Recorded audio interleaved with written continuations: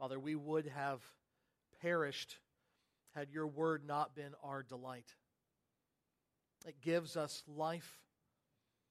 It teaches us how to live. It sustains us in difficulty. Father, we need to hear your voice through your word this morning. So indeed, that is our prayer, that you would speak. And Father, in that appreciation of your word, in the humble acknowledgement that we need you to speak, Father, we are also mindful of our Ukrainian brothers and sisters who even earlier today continued to gather for worship amidst attacks on their homeland, bearing witness as they love their neighbor as themselves, caring for the injured, bearing witness to the saving power of Christ as they continue to spread the gospel. We pray that the word that they heard preached today, your word, would help sustain them and give them hope beyond their circumstances, that it would give them confidence in Christ, their King. Likewise for us, help us this morning to fix our eyes on Christ as well. We pray that as we look to him, that we would find freedom from temptation and sin. We would feel freedom from anxiety and anger. Father, this morning we pray that you would enlighten our eyes to see your glory, that you would strengthen our hand for your work. We pray all this in Jesus' mighty name. Amen. You have a copy of God's Word, and I hope that you do. Please turn with me to the book of Psalms.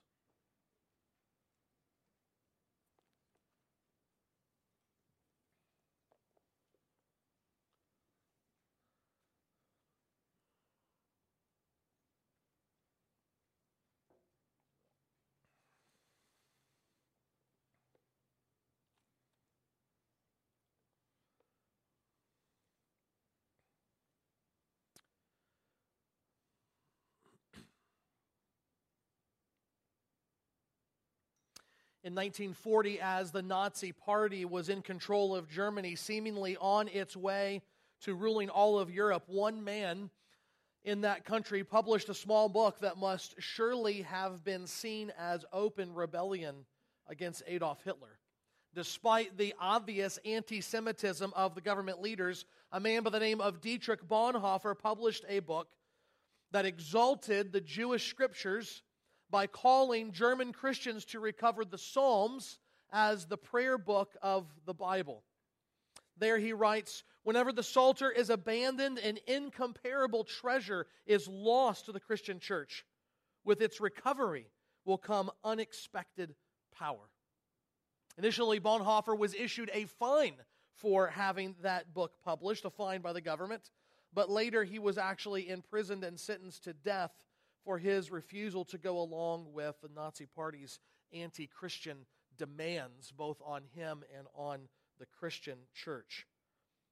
And yet it was the Psalms that helped sustain Bonhoeffer's faith while in prison, even as he walked to the gallows to be hung. I wonder if when we think of the Psalms, we think of them in that way. If we would attribute to them that kind of spiritual power, and whether that is at work in our lives. This morning we are beginning a new series through the book of Psalms, a series that Pastors Rick and Michael and myself will be preaching over the next few years on various Sundays. And speaking for myself, it's not without a little fear and trembling that we begin this series, because for generations, the book of Psalms has been one of the most important, certainly one of the most beloved books in the Bible. If that's not the case for you, consider that the early church theologian Jerome tells us that the average Christian in his day, the common farmers and vine dressers, would go about their work often refreshing themselves by reciting or singing the Psalms from memory. Likewise, at certain times in Christian history, church leaders were required to memorize all 150 Psalms in preparation for serving in their churches. Or consider that the first book printed in the United States was a collection of the Psalms. Not the whole Bible, just a new translation of the Psalms. More recently, if you were to go and to buy just a New Testament, you would often find the Psalms packaged with it. Sometimes Proverbs slips in there too. But you're never going to find Proverbs without the Psalms as well.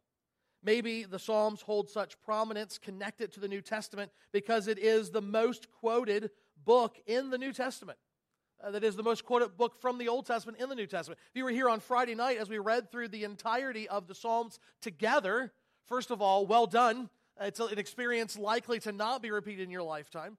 But if you were like me, it was like, oh, that's Romans. Oh, that's Revelation. Oh, that's the Gospel of Matthew. Where just again and again, these verses that we know so well from the New Testament popped out from their context in the Psalms. James Johnson explains that Jesus and the apostles consistently turned to the Psalms to preach the kingdom of God and establish key doctrines. Yet I fear that many of us today, many Christians today, kind of take the Psalms for granted. They're there. We've read some of them. Most of us will probably have at least one of them read at our funeral. But beyond that, we're not really sure what to do with them. Of course, they're in the Bible. We know that they will have an impact. But why they have an impact on us when we read and study them? But why have they had such an impact throughout the history of the church, both to the people of Israel in the Old Covenant and to us, God's people, in the New Covenant?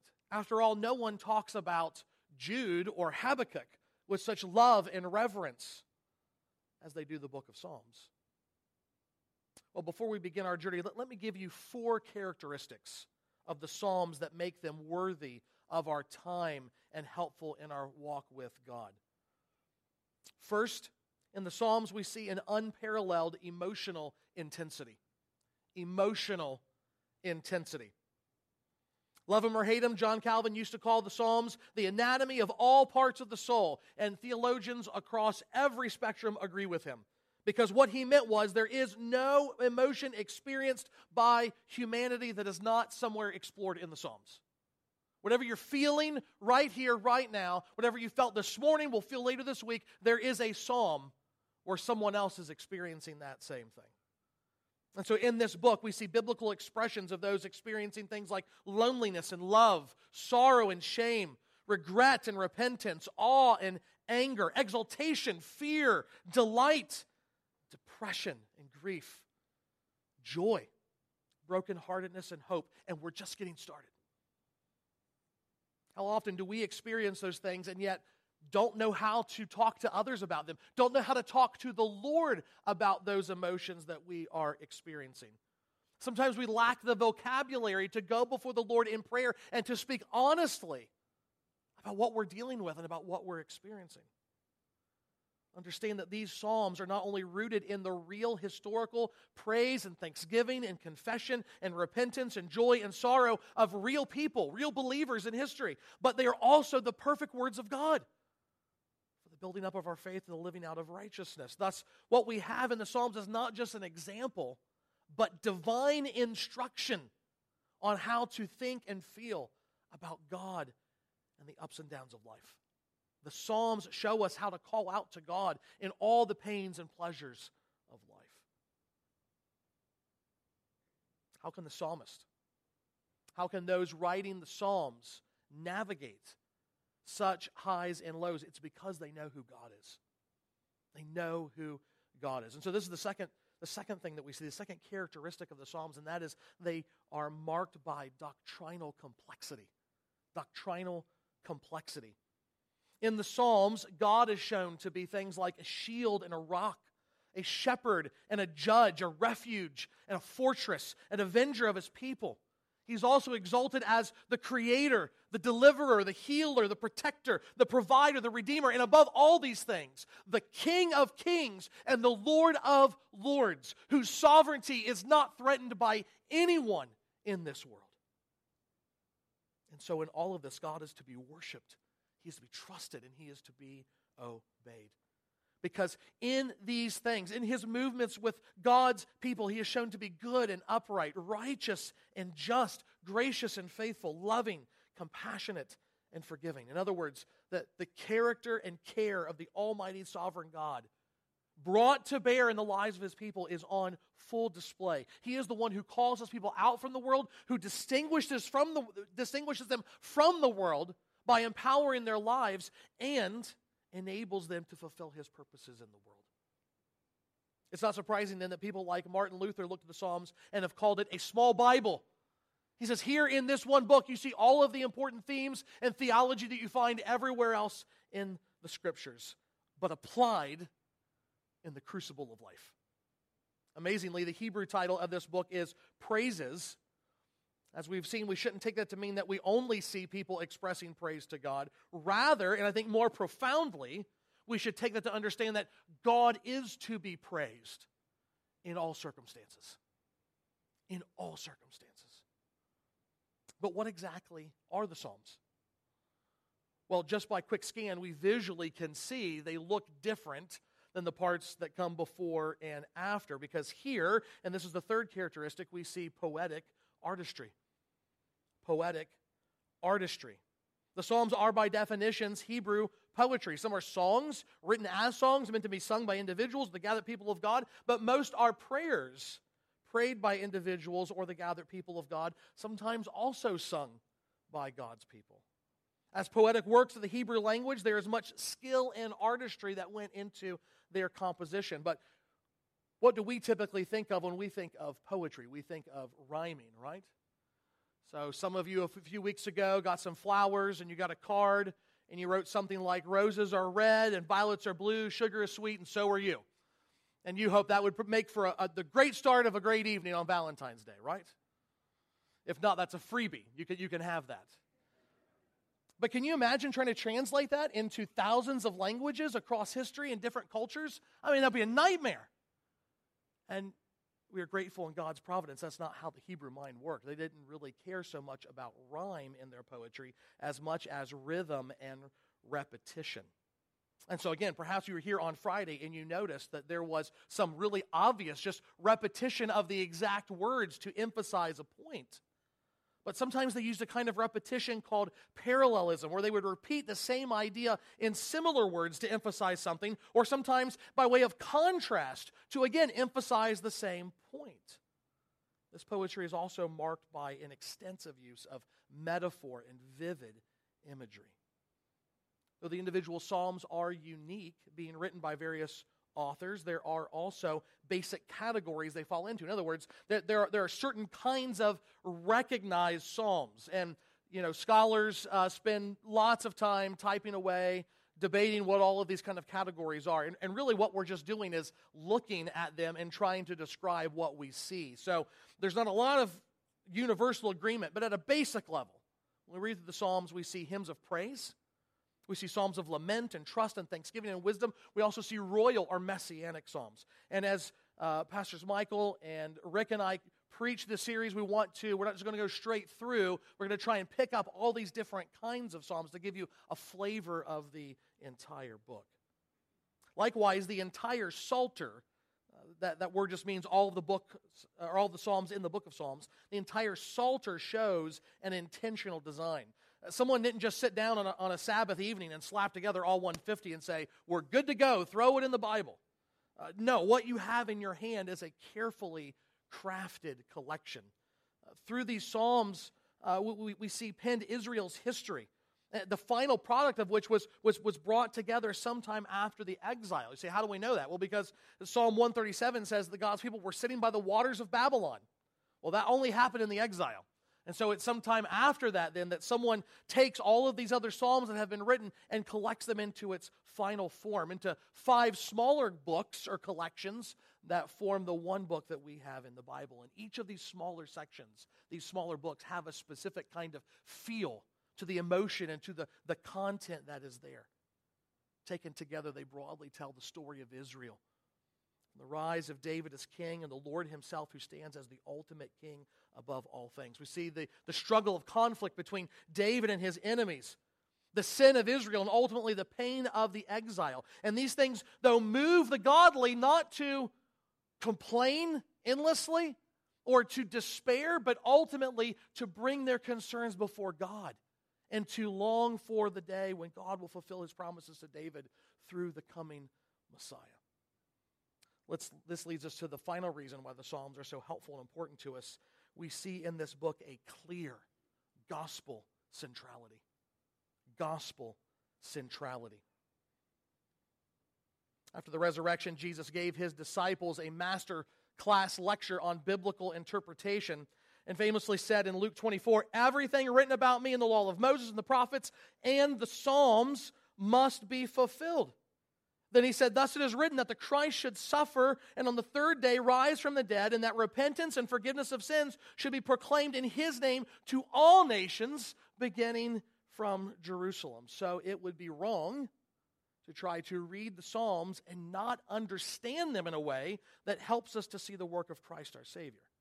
That doesn't mean that every psalm is going to have a specific prophecy about his coming, but it does mean that every psalm plays a part in the ongoing history of redemption that helped prepare God's people for the coming of Jesus Christ. The Psalms help us understand how God redeems and restores sinners, not just under the old covenant, but under the new covenant as well, ultimately and finally in Christ. On a more typological level, we see Christ fulfilling the Psalms through the cries of God's people in praise, lament, and confidence. Because Jesus was our perfect substitute in our humanity, he experienced and fulfilled for us the entire range of human worship and struggle. So when the psalmist feels forsaken, Jesus felt forsaken more completely than any other when he was on the cross. When God's people in the Psalms praise God, we know that Jesus praised God more deeply than any other because he understood more clearly than any other who God is and why he should be praised. Every expression by God's people finds a more profound reality in Christ because he was the perfect man who endured every temptation yet was without sin. He was and continues to be and will forever be the Son of God who knows and trusts the Father in all things. Thus, on a very fundamental level, every psalm is either declaring praise or asking a question that Christ provides the ultimate answer to. In the Psalms, we hear the voice of our Savior. So in all of this, Spurgeon's exhortation to his people still rings true today. He said this, "In these busy days, it would be greatly to the spiritual profit of Christian men and women if they were more familiar with the book of Psalms, in which they would find a complete armory for life's battles and a perfect supply for life's needs. Here we have both delight and usefulness, consolation and instruction. For every condition there is a psalm suitable and elevating." And so this is why we have entitled this series Doctrine and Doxology. Here our minds are going to be filled with the glorious things of God, and we hope that that will move us to worship him, not just with our lips, but with our very lives. The book of Psalms opens with an introduction that spans two psalms. Psalms 1 and 2 work together like two great doors of a gate that need to be opened before we can enter into the Psalter. And through these two doors, we here learn why and how we ought to read the Psalms and benefit from them. And so today, we begin our journey with Psalm 1. And if you're still with me, I would encourage you to stand as we read God's Word.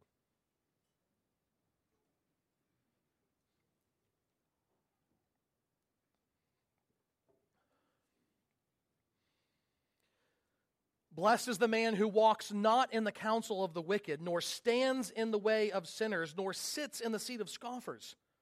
But his delight is in the law of the Lord, and on his law he meditates day and night. He is like a tree planted by streams of water that yields its fruit in its season, and its leaf does not wither. In all that he does, he prospers. The wicked are not so, but are like chaff that the wind drives away. Therefore, the wicked will not stand in the judgment, nor sinners in the congregation of the righteous. For the Lord knows the way of the righteous, but the way of the wicked will perish. May God bless the reading of his word. You may be seated. Here we see a contrast between two ways of living. And in our remaining time this morning, we want to see how those in these two ways actually live, where their paths end, and which way we should choose for our own lives. First, let's consider the way of the righteous. The way of the righteous. Psalm begins by telling us about the blessed man. Most of us sit up because we want to be blessed, right? Even people that do not know the Lord, when I ask them, how are you? They will often take biblical language and say, well, today I'm feeling very blessed. Well, that means that blessing, that word blessed, means a lot of different things to different people. Here, blessed is the happiness that flows from a sense of rightness and flourishing in all parts of our life. A happiness that ultimately comes from God, who has given rest to our souls and has brought joy and contentment to our lives. It doesn't mean that life is easy or free of pain, but it does mean that even in the midst of such circumstances, the blessed person knows peace because they know God. That's what the psalmist is talking about here. And in that sense, the righteous are blessed. So what kind of life does that look like? Well, we see that this kind of righteous and blessed life is marked by two things. First of all, discernment in the world. Discernment in the world. In the description of the righteous person, we're actually told what he is not like at first. Blessed is the man who walks not in the counsel of the wicked, nor stands in the way of sinners, nor sits in the seat of scoffers. So let's unpack these phrases and descriptions here. So to walk in the counsel of the wicked is to listen to their advice or their instruction. You're willing to take upon yourself the way of thinking that characterizes wicked people. Do that long enough and you will end up standing in the way of sinners. Now, we shouldn't mean that to mean like, hey, you're not going to get through, you're not going to pass. It's not that kind of standing in the way, but rather you have now walked in their shoes. You are now going into their lifestyle. It's not about thinking, but now it's about living. Finally, there is the seat of scoffers. Scoffer is the one who not only lives the life of a sinner, but also has no regard for God. They go beyond the others in that they actually mock the righteous. They don't just disengage from the way the righteous live and do their own thing. No, they mock, they make fun of the righteous for following God in his ways. To sit with them is to join them. And what does the psalmist say? The righteous person is not like that. They're not like this. Their thinking and their living is not defined by the wicked, sinful, scoffing ways of the world. They know better. They have discernment to keep walking, to even flee such things. And I hope we do today. Even as Christians, though, just on a practical level, we have to understand that people don't walk around with signs that say, scoffer, wicked, sinner, right? Sometimes these are our friends. Sometimes this is our family who are well-meaning and they love us. But in their thinking and in their living and in their advice, they contradict the wisdom of God. Therefore, in that moment, they indeed are a wicked influence. And so we need discernment, not to be brought in with a bait and switch thinking, oh, I can trust this person. We need our minds activated with a discerning influence to be able to distinguish, am I being drawn in, am I taken in? And of course the question is, where does that discernment come from? How do I, as the righteous person, know to keep walking and not entertain the alluring ideas of the wicked around me?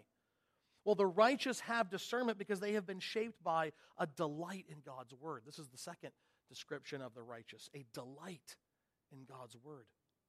Look at the text again. Verses 1 and 2, blessed is the man who walks not in the counsel of the wicked, nor stands in the way of sinners, nor sits in the seat of scoffers, but his delight is in the law of the Lord, and on his law he meditates day and night. The law of the Lord, that is God's instruction or teaching, and it stands in sharp contrast to the instruction of the wicked. And because the righteous delights in it, he meditates on it throughout his days and his nights. Now, several times in classes and in blog posts and from the pulpit, we have wanted to make the distinction from what we might call secular or Eastern meditation and biblical meditation. In a kind of worldly meditation that you often see in cartoons and television shows where someone has their legs crossed and their fingers turned up on their knees and their eyes closed, saying something like, Om. The whole point is to empty the mind. Well, that's not what the Bible teaches that we should do. Biblical meditation is the exact opposite. It's about filling up the mind. It is about setting our minds, setting our thoughts on the things above, on the things of God, fixing our thoughts on God's truth and contemplating its riches and implications for our lives. I have painfully learned over the years that it is far more helpful to eat a meal slowly than to wolf it down, particularly as age comes upon me.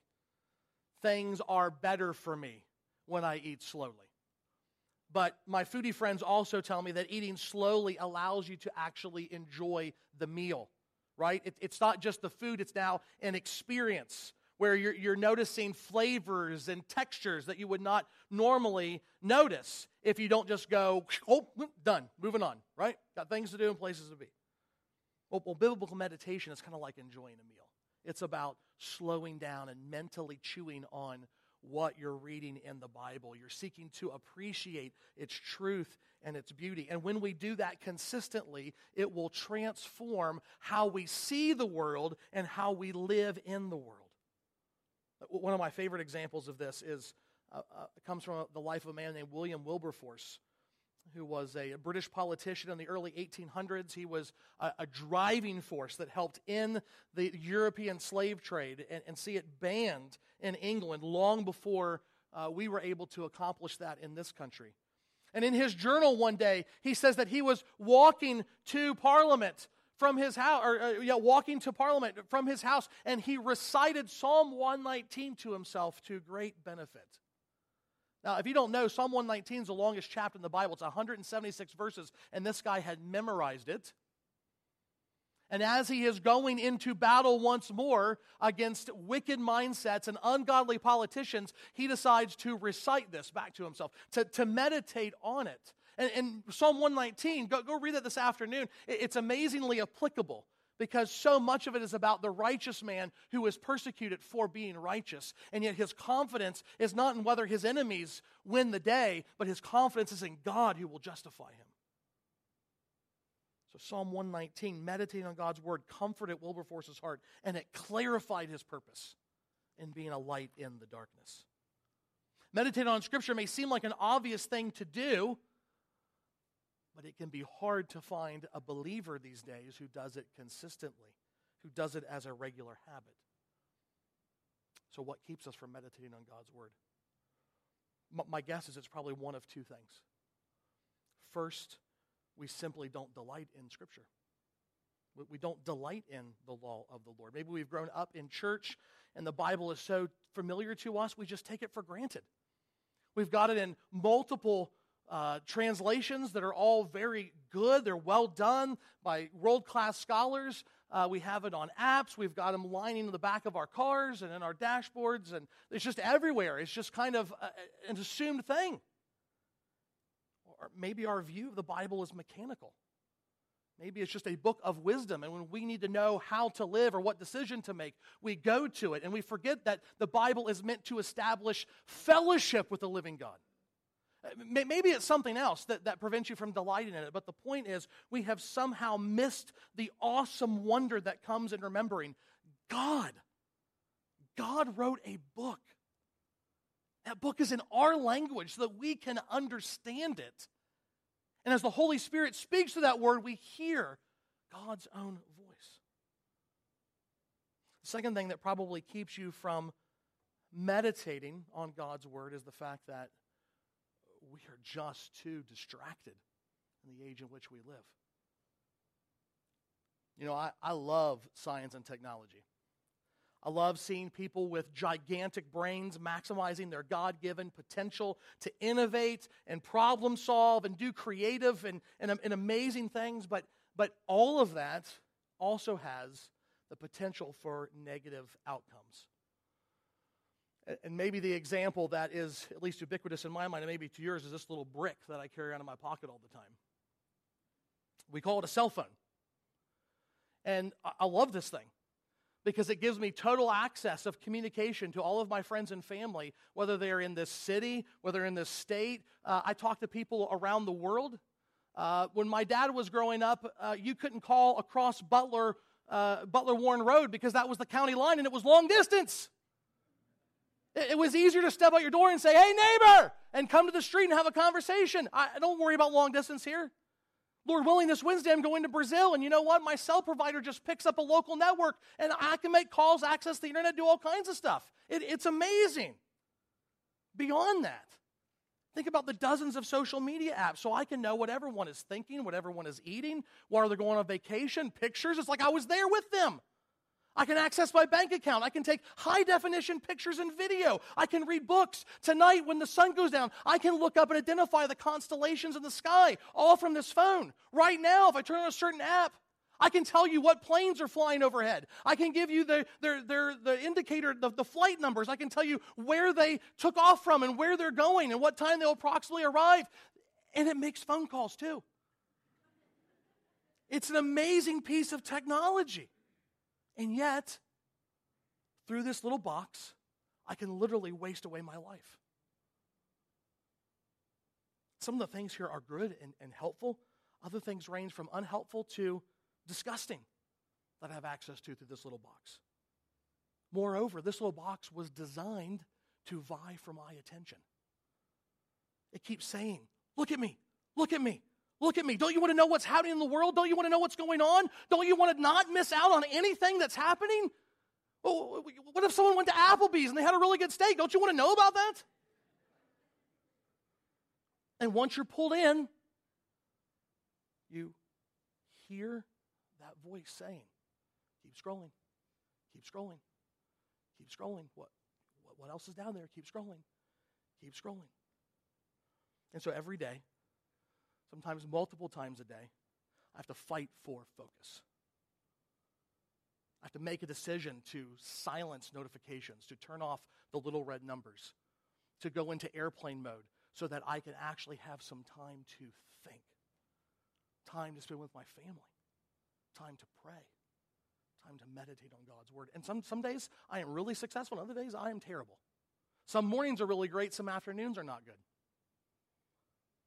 Whatever your source of distraction is, maybe it's not the phone. Whatever your source of distraction is, silence its siren call. It is not worth hindering your delight in God's word, boxing out a lifestyle of meditation on its precious, life-giving truths. And Psalm 1 hammers that into us because it shows us the benefits of one who delights in God's word and who meditates it on day and night. Look at verse 3. The righteous person who meditates on Scripture is like a tree planted by streams of water. There is stability to their life. And that's not from what they do. No, they are planted. Someone else has done that. Who? God has done that. God has set the righteous in their place by His word. And where has He set them? By streams of water that yield its fruit in its season and its leaf does not wither.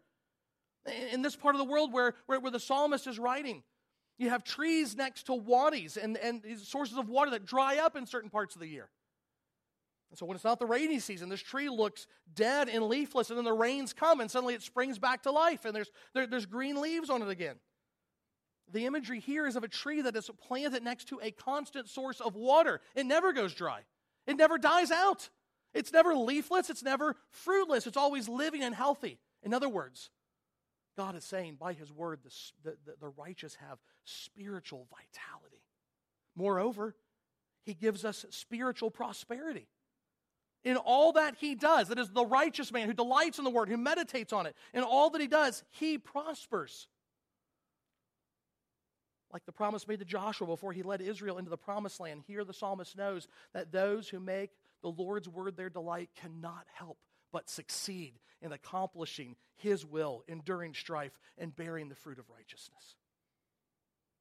So I would encourage you to ask the Lord today to help you delight in His word. And then box out the distractions, put it on your calendar, set aside time to fix your mind upon it. And if you say, I've never meditated before, or I've done it poorly, then Pastor Jason has put on a whole list of new resources in our resource portal on the Bible reading page about how to go about Scripture meditation. And it is everything from just an article that gives kind of an incentive and an example, to some bullet point things to do, to the historical practice, to an entire book of a Puritan who in 97 pages lays out exactly how he meditates on God's Word. There is something there for everybody. Make use of those things. Or come grab a pastor and say, hey, let's go out for coffee, and I want you to show me how you meditate on God's Word. Or find a member in this church. Do you meditate on God's Word? And if they say, no, sorry, then say, well, let's go find somebody else that does. And learn how it is to fix our minds on not the world of lies and deceit that surround us, not the currency of a godless society going all the way back to the serpent in Eden, but the eternal truthfulness of God's Word. That is the antidote. A steady, regular prescription of God's Word is the antidote to the world of lies in which we live. The righteous delight in God's Word, but others reject God's Word.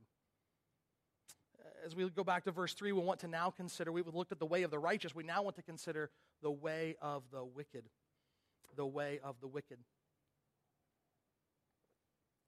The righteous is like a tree planted by streams of water. It yields its fruit in its season, and its leaf does not wither. In all that he does, he prospers. The wicked are not so, but are like chaff that the wind drives away. Verse 4 begins with a strong negation. The wicked are not so. And that relates to everything that has come before in the depiction of the righteous. Everything about the righteous is annulled by the strong reversal that the not so. So are the righteous deaf to the counsel of wicked people? Not so the wicked. Do the righteous avoid standing in the way of sinners? Not so the wicked. Are the righteous those who refuse to sit with scoffers? Not so the wicked. Most importantly, are the righteous those who delight in meditating on the law of the Lord day and night? Not so the wicked. Not so. And the results are disastrous. The wicked experience not a fruitful life, but a hollow life. A hollow life. That is the first of two ways they are described in this passage. They have a hollow life. According to verse 4, the wicked are like chaff that the wind drives away. What a contrast between the strong, living, vibrant righteous who bears fruit and just this rootless, empty, worthless chaff. In the psalmist's day, the heads of grain were taken from wheat and picked up with a winnowing shovel. They would literally separate the good parts from the useless parts. The outside shell that was no longer good for anything, and the useful, helpful, nourishing grain inside. And literally, they would just let, on windy days, the wind blow the chaff away. Other times, they would gather it up and burn it. What does that say about chaff? What does it say that God would associate and describe the life of the wicked as chaff? Ultimately, when God is ignored, the soul shrivels and eventually dies. It's a terrible picture. But it's a picture that we see played out over and over and over again throughout the history of the world. One that you may or may not be familiar with is a man by the name of Horace Greeley. I in some ways pick him because he's a contrast to William Wilberforce. They lived roughly the same time period, and he's famous for popularizing, if not coining the phrase, go west, young man, when we were looking to expand our nation from sea to shining sea in the 1860s. But among historians, he's known for much more than that. He worked as the editor of the New York Tribune for 30 years, and he believed in the essential goodness of humanity.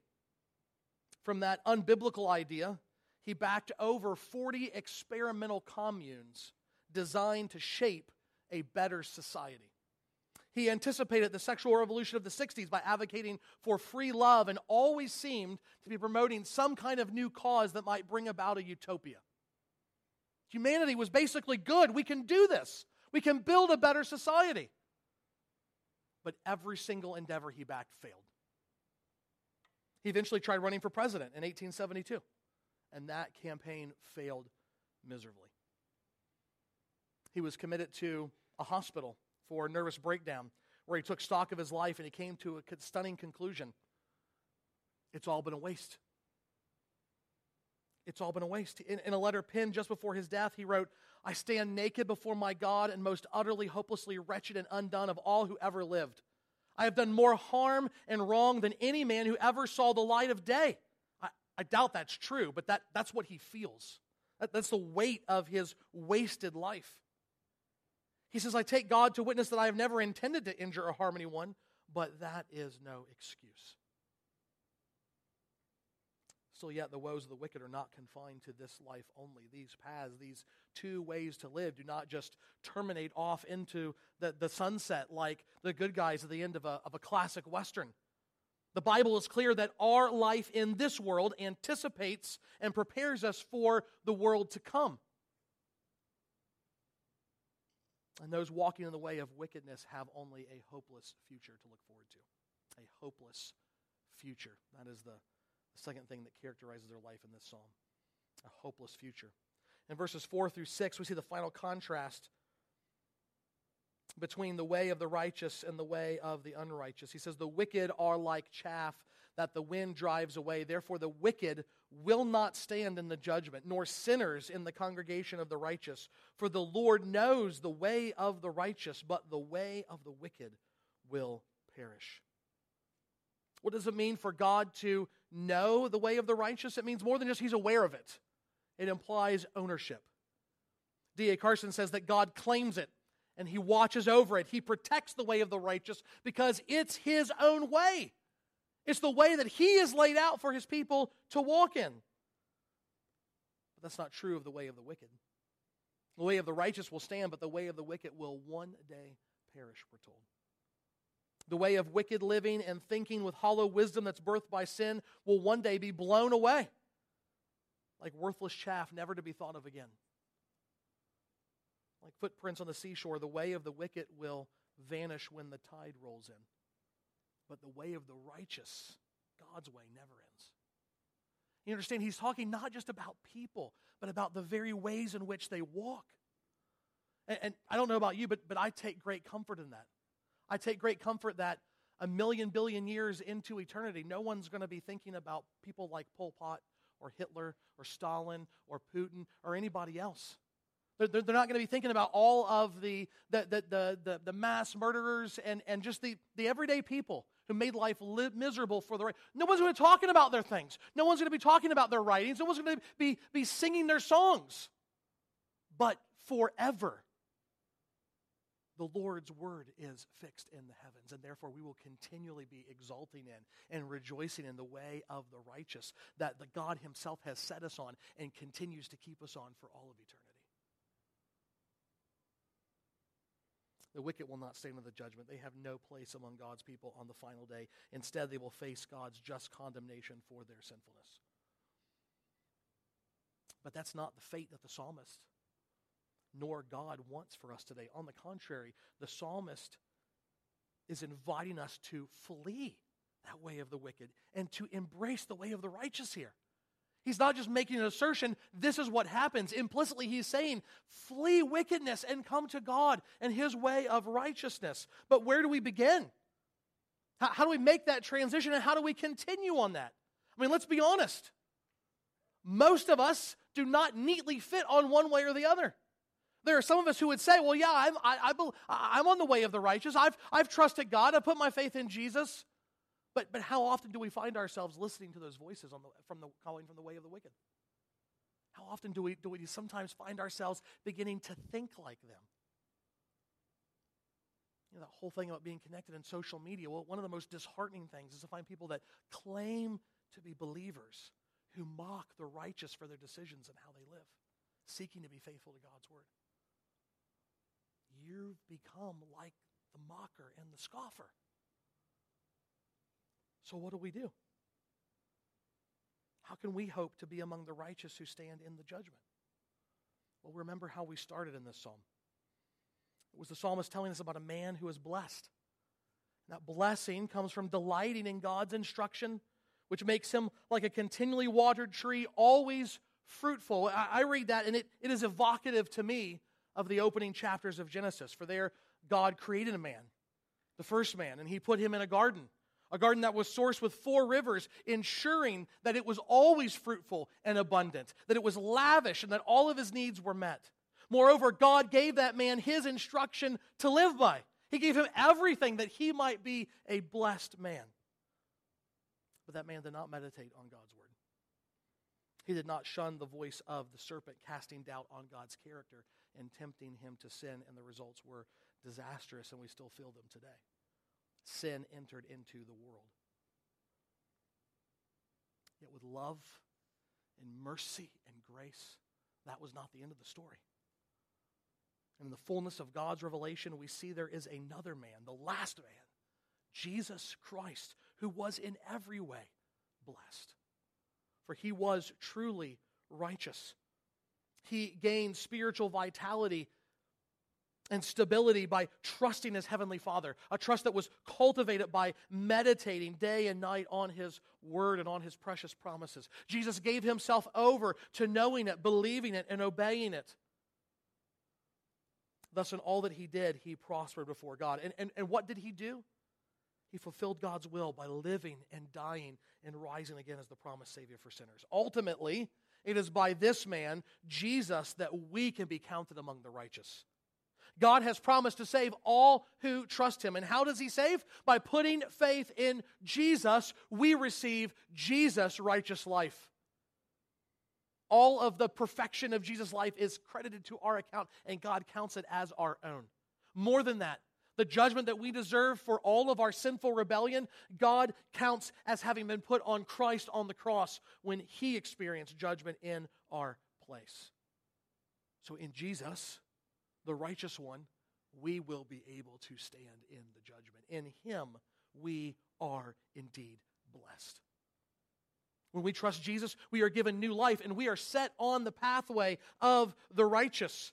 Moreover, like a caring shepherd, he continues to lead us in this new way of life. And so now we daily follow him in faith, seeking to shun the sinful ways of the world, delighting in God's word, meditating on it day and night, that we might bear the fruit of righteousness in our lives. And when we fail, and we will, there is forgiveness and the restoration of fellowship that is promised with our Heavenly Father through Christ. So as we are on the precipice here of the book of Psalms, before we enter this doctrinal and doxological paradise, we have a choice to make. And it's a serious choice. The first word of the psalm is blessed, and the last is perish. There are only 2 ways to live. There's no middle, third, fourth, fifth. This is it. There's a way of wisdom and a way of foolishness, a way of blessedness and a way of condemnation. There is the way of the righteous and the way of the wicked, and we must decide which path we're going to take, which way we will choose. How will we enter the gates of this book? Are we prepared to listen to what God says to us here? We are only ready if we are walking in the way of Jesus, the righteous one, daily loving and trusting him to be our Savior and our King. Let's pray.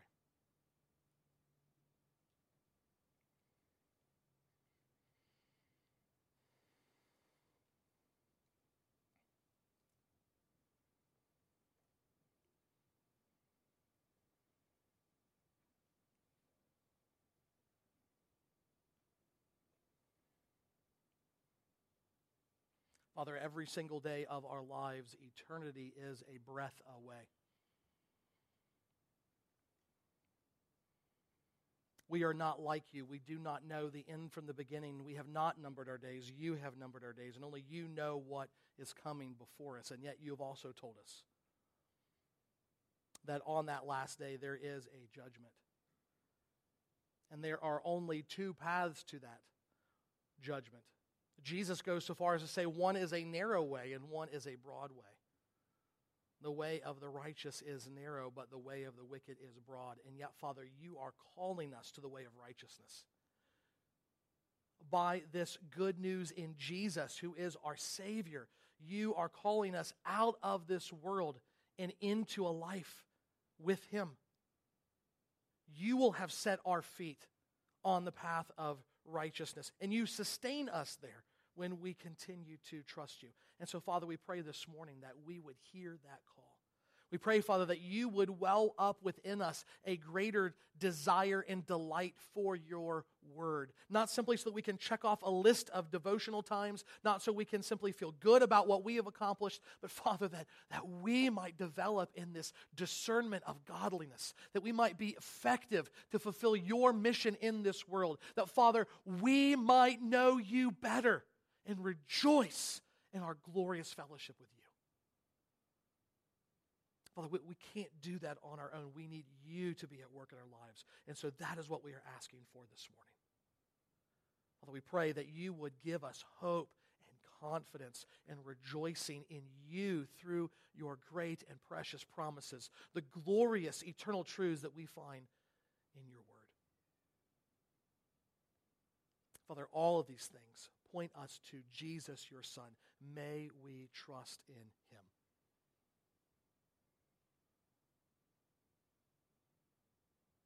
As we continue, God, in time of quiet reflection, we pray, Father, that you will encourage our hearts and convict us where change needs to happen, that we might truly be a people of the book.